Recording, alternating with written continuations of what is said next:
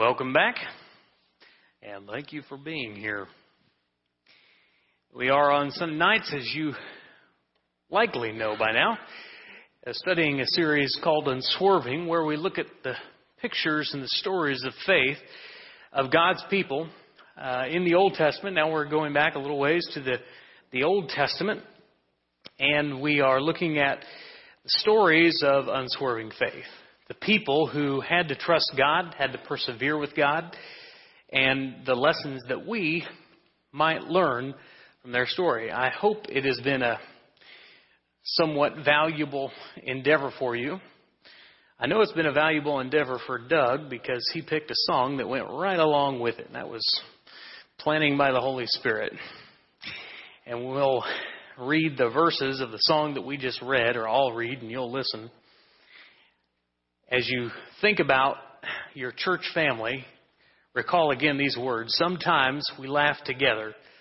Sometimes we cry. Sometimes we share together heartaches and sighs. Sometimes we dream together of how it will be when we all get to heaven, God's family. I love that song, and in particular, it resonates with me tonight because of the character and the story we're going to look at. It reminds me that there is value in our story. All of us are playing out a story that God has for us. I like to think of stories like within books, and we have different chapters, different characters, different lines of the plot, all working together. What's interesting to me is that God chose, in His manifest wisdom, to bring all those stories and tie them together in the body called the church. Now, the emphasis in what I'm going to loosely call cultural Christianity today is that story should be the most positive, uplifting, successful, blessed, good story. That once you're in with God's people, it's just nothing but up. And the storyline just goes like this, keeps getting better and better. Well, that's kind of flimsy theology. Because when you are a part of God's people, all of a sudden your story starts to go downward, it can be troubling. So we got to think about some of that and how God's working in it. And I think we're going to learn a lot of those lessons, hopefully, tonight in our character that we're going to look at. Hebrews chapter 10, verse 23 has been our theme verse. The writer says, "Let us hold unswervingly to the hope we profess, for He who promised is faithful." And it's not about, again, the promise. It's about the nature of the promiser and how faithful He is, not necessarily how faithful we are. And our character tonight is Joseph. If you'll turn with me to Hebrews chapter 11. Hebrews chapter 11.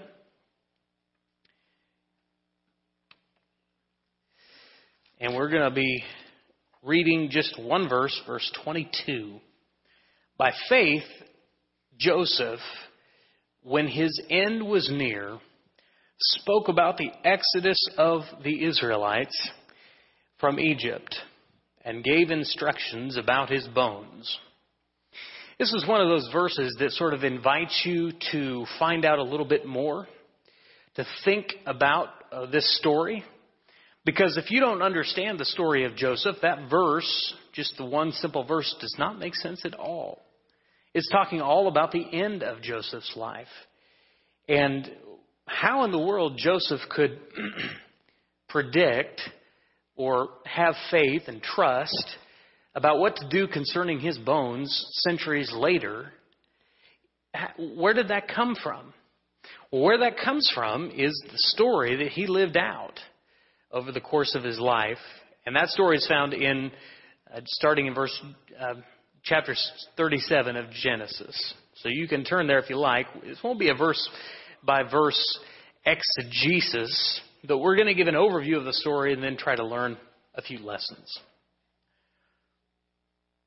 Psalm chapter 33, verse 11, the psalmist writes this: "The plans of the Lord stand firm forever, the purposes of His heart throughout all generations." As we think about our story, do you ever think that God is still working His plans, His purpose within you? I'm not sure if you do or not, but the Scripture says that's true. That God works in all parts of the story. The hills and the valleys. The good, the bad, and even the ugly. Sometimes we'll get a question about some of these uglier parts of the Bible. Why is that in there? Where is there stories of murder and rape and these terrible stories within a book? There are parts of the Bible that will never be read from a pulpit. Does that blow your mind? It blew my mind when I just really thought about it. As you read through the Bible, and you say, whoa, I've never heard a sermon about that. Well, duh. Because there's parts of it that's really X-rated. Why is that in there? Because God works in our stories. And not just through good, perfect, faithful people, but also through people with flaws, people with dysfunctional families, people who make poor choices and sin. God still works in it. And in that, in seeing the good, the bad, and the ugly of their stories, we need to trust Him. We need to trust Him that He's still working in our stories. The problem with cultural Christianity, the idea that sort of the prosperity gospel, that if you just do what God wants, everything will be perfect, is what happens when it doesn't work out? What happens when you get sick? What happens when you lose someone unexpectedly? How does that work? God needs us to trust Him. Proverbs 3, 5, and 6 says this: "Trust in the Lord with all your heart and lean not on your own understanding. In all your ways." If you think of your life as a story, as a book, through every single chapter, when it looks hopeless, when it gets monotonous, when you wonder when the end's going to come, when it takes a sudden turn, in all your ways, submit to Him. Some translations say, in all your ways acknowledge Him, and He will make your paths straight. So God works in all parts of the story, and God needs us to trust Him. These two truths are going to be played out over and over again in Joseph's story. I hope you're still in Genesis 37. I know I gave you a few curveballs there in Psalms and Proverbs. But back to Genesis 37. We start out with, and there's probably, you could put a lot more events to this plot line, but I'm just going to put out three. The first is Genesis 37. At age 17, Joseph was the favorite of his father Jacob. Any of you 17-year-olds? Who's 17 down here? Anybody? Okay. Go ahead, raise your hand if you're 17. Okay. How many of you are favorites in the family? Yeah? Okay. All right. All of you? Okay. So things start out pretty well. The Scripture tells us that he's handsome, that he's the favored child. He gets, of course, to wear that colored coat. And beyond just that, he's a man with a dream. He has this unusual dream. And as good as those dreams seem, because it involves his siblings and his parents all bowing down, and I'm sure those of you who raised your hand have had similar dreams, that dream was going to get him in a lot of trouble. And it started out when the brothers, jealous as they already are of his favored position in the family, they strip him and they dump him in a well and they sell him into slavery to their cousins, the Ishmaelites. And they tell their father that your son has been killed by a ferocious animal. Now, if you stop the story right there, it seems kind of morbid and dysfunctional and sad. But God's still working. The second event occurs over chapters 39, 40, and 41. And this is where what happens after the pit. He's sold into slavery to an Egyptian administrator named Potiphar. He rises to the top. He's basically given full control of the household of Potiphar. And then, because he's a good-looking dude, he attracts Potiphar's wife. Now, he tried to play it well. He tries to be a man of character, integrity. For Joseph, true love waits. But not so with Potiphar's wife. She was very persistent. And she tried to seduce him and failed. And then falsely accused Joseph of assaulting her. So he goes back to prison. And while in prison, Joseph begins to rise to the top again. He's no ordinary prisoner. People notice that when things are under Joseph's care, things get better. He gets sort of reputation for interpreting dreams and interpreting them correctly, which is the larger, more important part. And there's this phrase repeated over and over again through this story. These 5 words, the Lord was with Joseph. Now that story, chapter 2, goes through some happy and sad and some ups and downs, but the consistent thing in there is that the Lord was with Joseph. Third event occurs in the last 9 chapters of Genesis.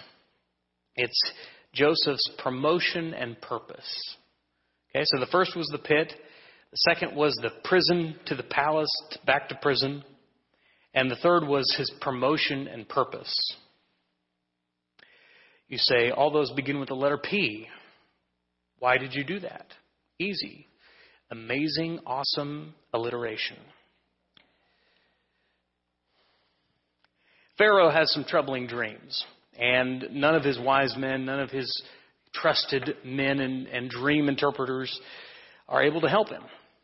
And just so happens that one of the cupbearer who is very close to him saw this, knew about it, and remembered there was someone in prison who had helped him out. And so they bring Joseph in, and he cleans up, and he comes in before Pharaoh. And he interprets correctly Pharaoh's dreams and their meaning. And he gives him some advice. I'm not Pharaoh, but if I were Pharaoh, here's what I would do. Pharaoh's first dream, of course, is about fat and skinny cows. And the fat cows, there are 7 of them. They start out and then they're eaten, overtaken by 7 skinny cows. The second dream, similar, but with heads of grain. 7 healthy stalks of grain, swallowed by 7 thin, scorched heads of grain. And Joseph says the 2 dreams have one meaning. God's still working his purpose here. And he says, you've got 7 years that are going to be real good times. So you better plan ahead. And Pharaoh puts him in charge. He said, well, you got this great plan. How about you execute it? So he does. See, I have set you over all the land of Egypt. Now, that's a pretty good story. God's still working in it. God's still with Joseph. But God was always with Joseph, whether it was at the pit or in prison or the palace or his promotion. God had a purpose for Joseph. Now, I overview that whole story to give us, hopefully, 3 simple lessons that will be helpful to you in your story. Number 1, God's plan is greater than your plan. I have the visual up there that you've perhaps seen before, the way you envision things to work out, and then the way things actually work out. That's a pretty accurate story, certainly for Joseph. He had a lot. I mean, when he first had that dream that mom and dad will bow down, that all my brothers who give me a hard time all the time will be bowing down to me. You had to think he woke up thinking, all right, this is going to be pretty good. He had the top picture in mind. Victory was just a matter of time. Could he have seen God's whole plan? I wonder if he would have still been as enthusiastic about it. Joseph had the dream, of course, which wouldn't occur for many decades later. and through a lot of difficulty and pain and trial. And those aren't words we like to much hear, especially in church. You think, well, I've chosen to follow God. I have decided to follow Jesus. And we kind of sing that in an uphearted way that says, from here on out, things are going to get better. But the song never says anything about necessarily being better. It just says, no turning back, no turning back. God was with Joseph, but God's plan usually is much longer and much more involved and detailed and has many more details that we would like to leave out. You ever wonder this? Why does God choose to go the long route with us? Whether it was with Joseph and how he went through his ups and downs, whether it was taking the Israelites through the wilderness, whether it was guiding them, whether it was working this whole process that they were going to bring about a nation, that would bring about a tribe, that would bring about a family, that would bring about a son. God works, and it just seems like the top version would be so much easier. Just get to it. Just skip straight to Revelation 21. Just give us the son, give us the victory, and let us have it. But God has a purpose in the struggle. Think about the lessons that Joseph learned along the way. I mean, God could have just taken Joseph immediately. As soon as he woke up from a dream, just taken him and put him in Pharaoh's household and give him some sort of angelic anointing and listen to Joseph. And, he could have made that happen. But the lessons that Joseph would not have learned, that he did learn through his painful trials. He learned serving. He learned authority. He learned management skills. He learned interpreting dreams. He learned leadership. He learned resisting temptation. He learned integrity and character and trust and patience and forgiveness and faith. He learned that God was always going to be there with him. I think that's pretty good on-the-job training. As much as you want to plan your life, and I'm not talking to anyone in particular here, except if I could just put a mirror right here. As much as you want to plan your life, God has a better plan for your life than you do. It will not be like you expect. It will not occur in the timing in which you think. But if you trust Him, and only if you trust Him, it will be far better. Secondly, God's timing is better than your timing. Joseph's entire story, I assume, could be read in under an hour. What we could read in one sitting in a few chapters of our Bible took 93 years to play out. Joseph had 21 years of hard, difficult, trying circumstances until he got to the remaining 71. In Genesis chapter 37, verses 1 and 2, we're told that Joseph was a young man of 17. In chapter 50, Moses writes that Joseph died at the age of 110. And so after they embalmed him, and he was placed in a coffin in Egypt. I just hope that you'll consider the value of waiting. It's so very hard, especially the younger that you are, to have patience. My time is much different. My understanding of time is much different than my children. When they say, can we go to the park? Or can we go to the pool? Or can we go to the splash pad? Or can we go get ice cream? Whatever it is, I admit on the last one, I move a little faster. When I say, yes, just a minute, I probably mean just a minute. But even if I do take only 60 seconds, that minute goes by much faster for me than it does for them. There's a popular verse around graduation time. You probably know it. Jeremiah chapter 29, verse 11. Jeremiah 29, verse 11, it says, if you don't know, for I know the plans I have for you, declares the Lord, plans to prosper you and not to harm you, Plans to give you hope and a future, which is a wonderful thought, but that verse is so horribly out of context. If you just read the verse before and the verse after, we get a little bit of perspective. So follow along. Jeremiah 29, starting in verse 10. This is what the Lord says.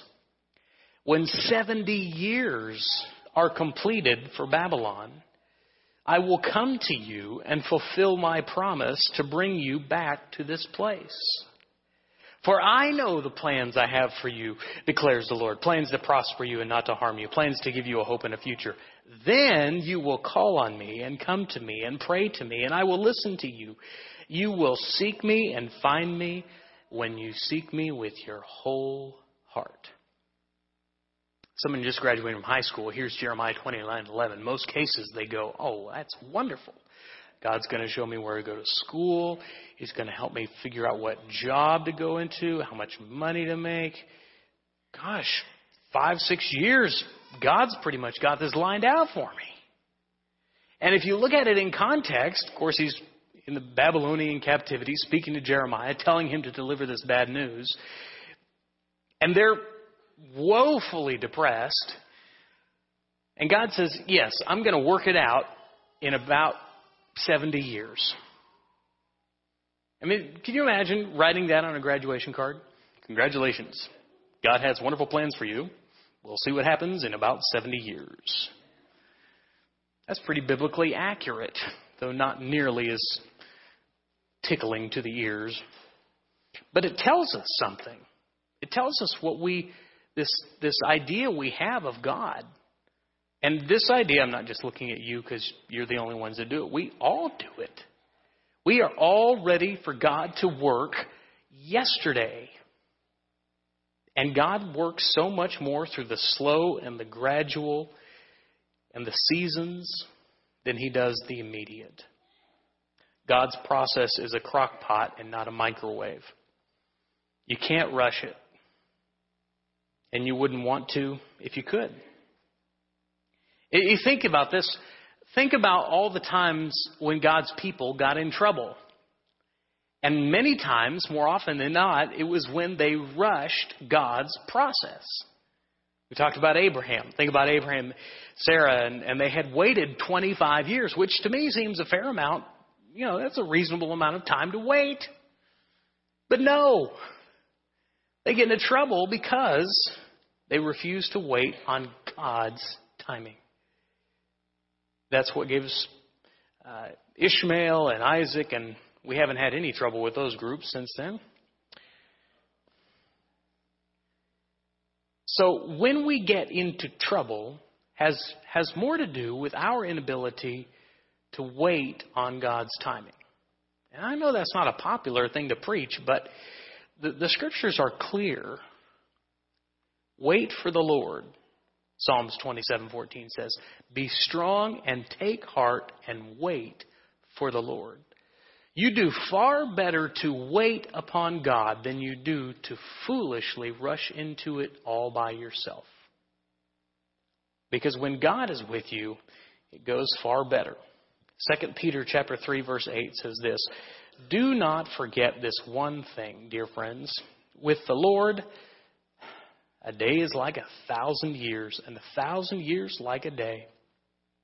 The Lord is not slow in keeping his promise, as some understand slowness.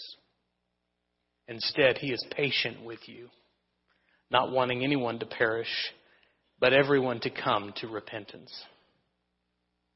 It's God's process that is more often the slow than the fast.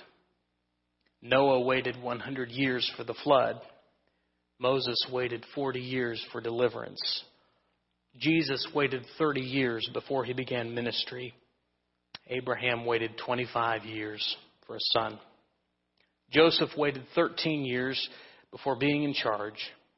If God's making you wait, welcome to the club.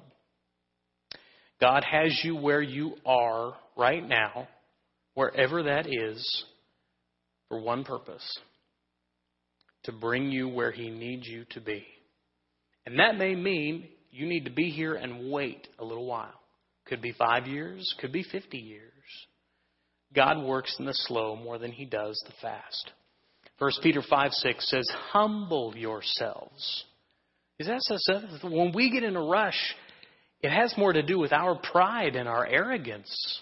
In our thinking, we understand the timing and how things ought to work better than God. Peter says, humble yourselves, therefore, under God's mighty hand, that he may lift you up in due time. God's timing is better than your time, so wait upon the Lord. Be strong and take heart and wait upon the Lord. The third lesson is that God's ways are better far than your ways. In Genesis chapter 50, toward the end of the story, Joseph says this. He's speaking to his brothers. He says, but Joseph said to them, don't be afraid. Am I in the place of God? You intended to harm me, but God intended it for good, to accomplish what is now being done, the saving of many lives. This was, in my opinion, the best and greatest and final lesson of Joseph. It wasn't about all of Joseph's plans or his family's plans, his father's or his brothers, or even Pharaoh's plans. It was that God's purpose would prevail, that God is in charge. And you think, gosh, that seems like an awfully simplistic lesson to give to a Sunday night crowd, that God's in charge. But the funny thing is, I find more often that people of faith tend to forget this lesson many times, that God's in charge. He is greater than your plans and your dysfunction and your fear and your sins and your trials and your victories and your struggles. He will work it out. And when Joseph understood that, that's how we can go to verses 24 and 25 of chapter 50.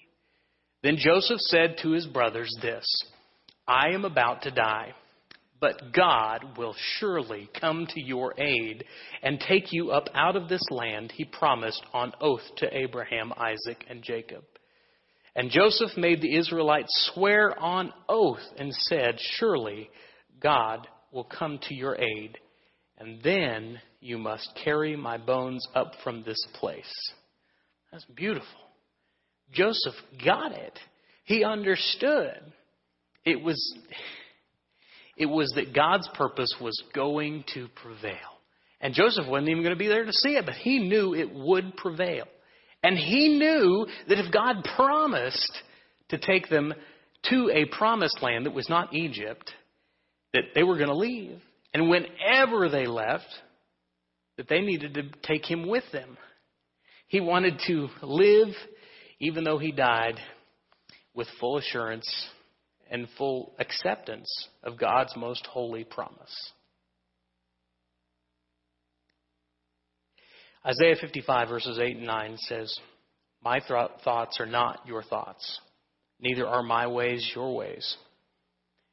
As the heavens are higher than the earth, so my ways higher than your ways, and my thoughts than your thoughts.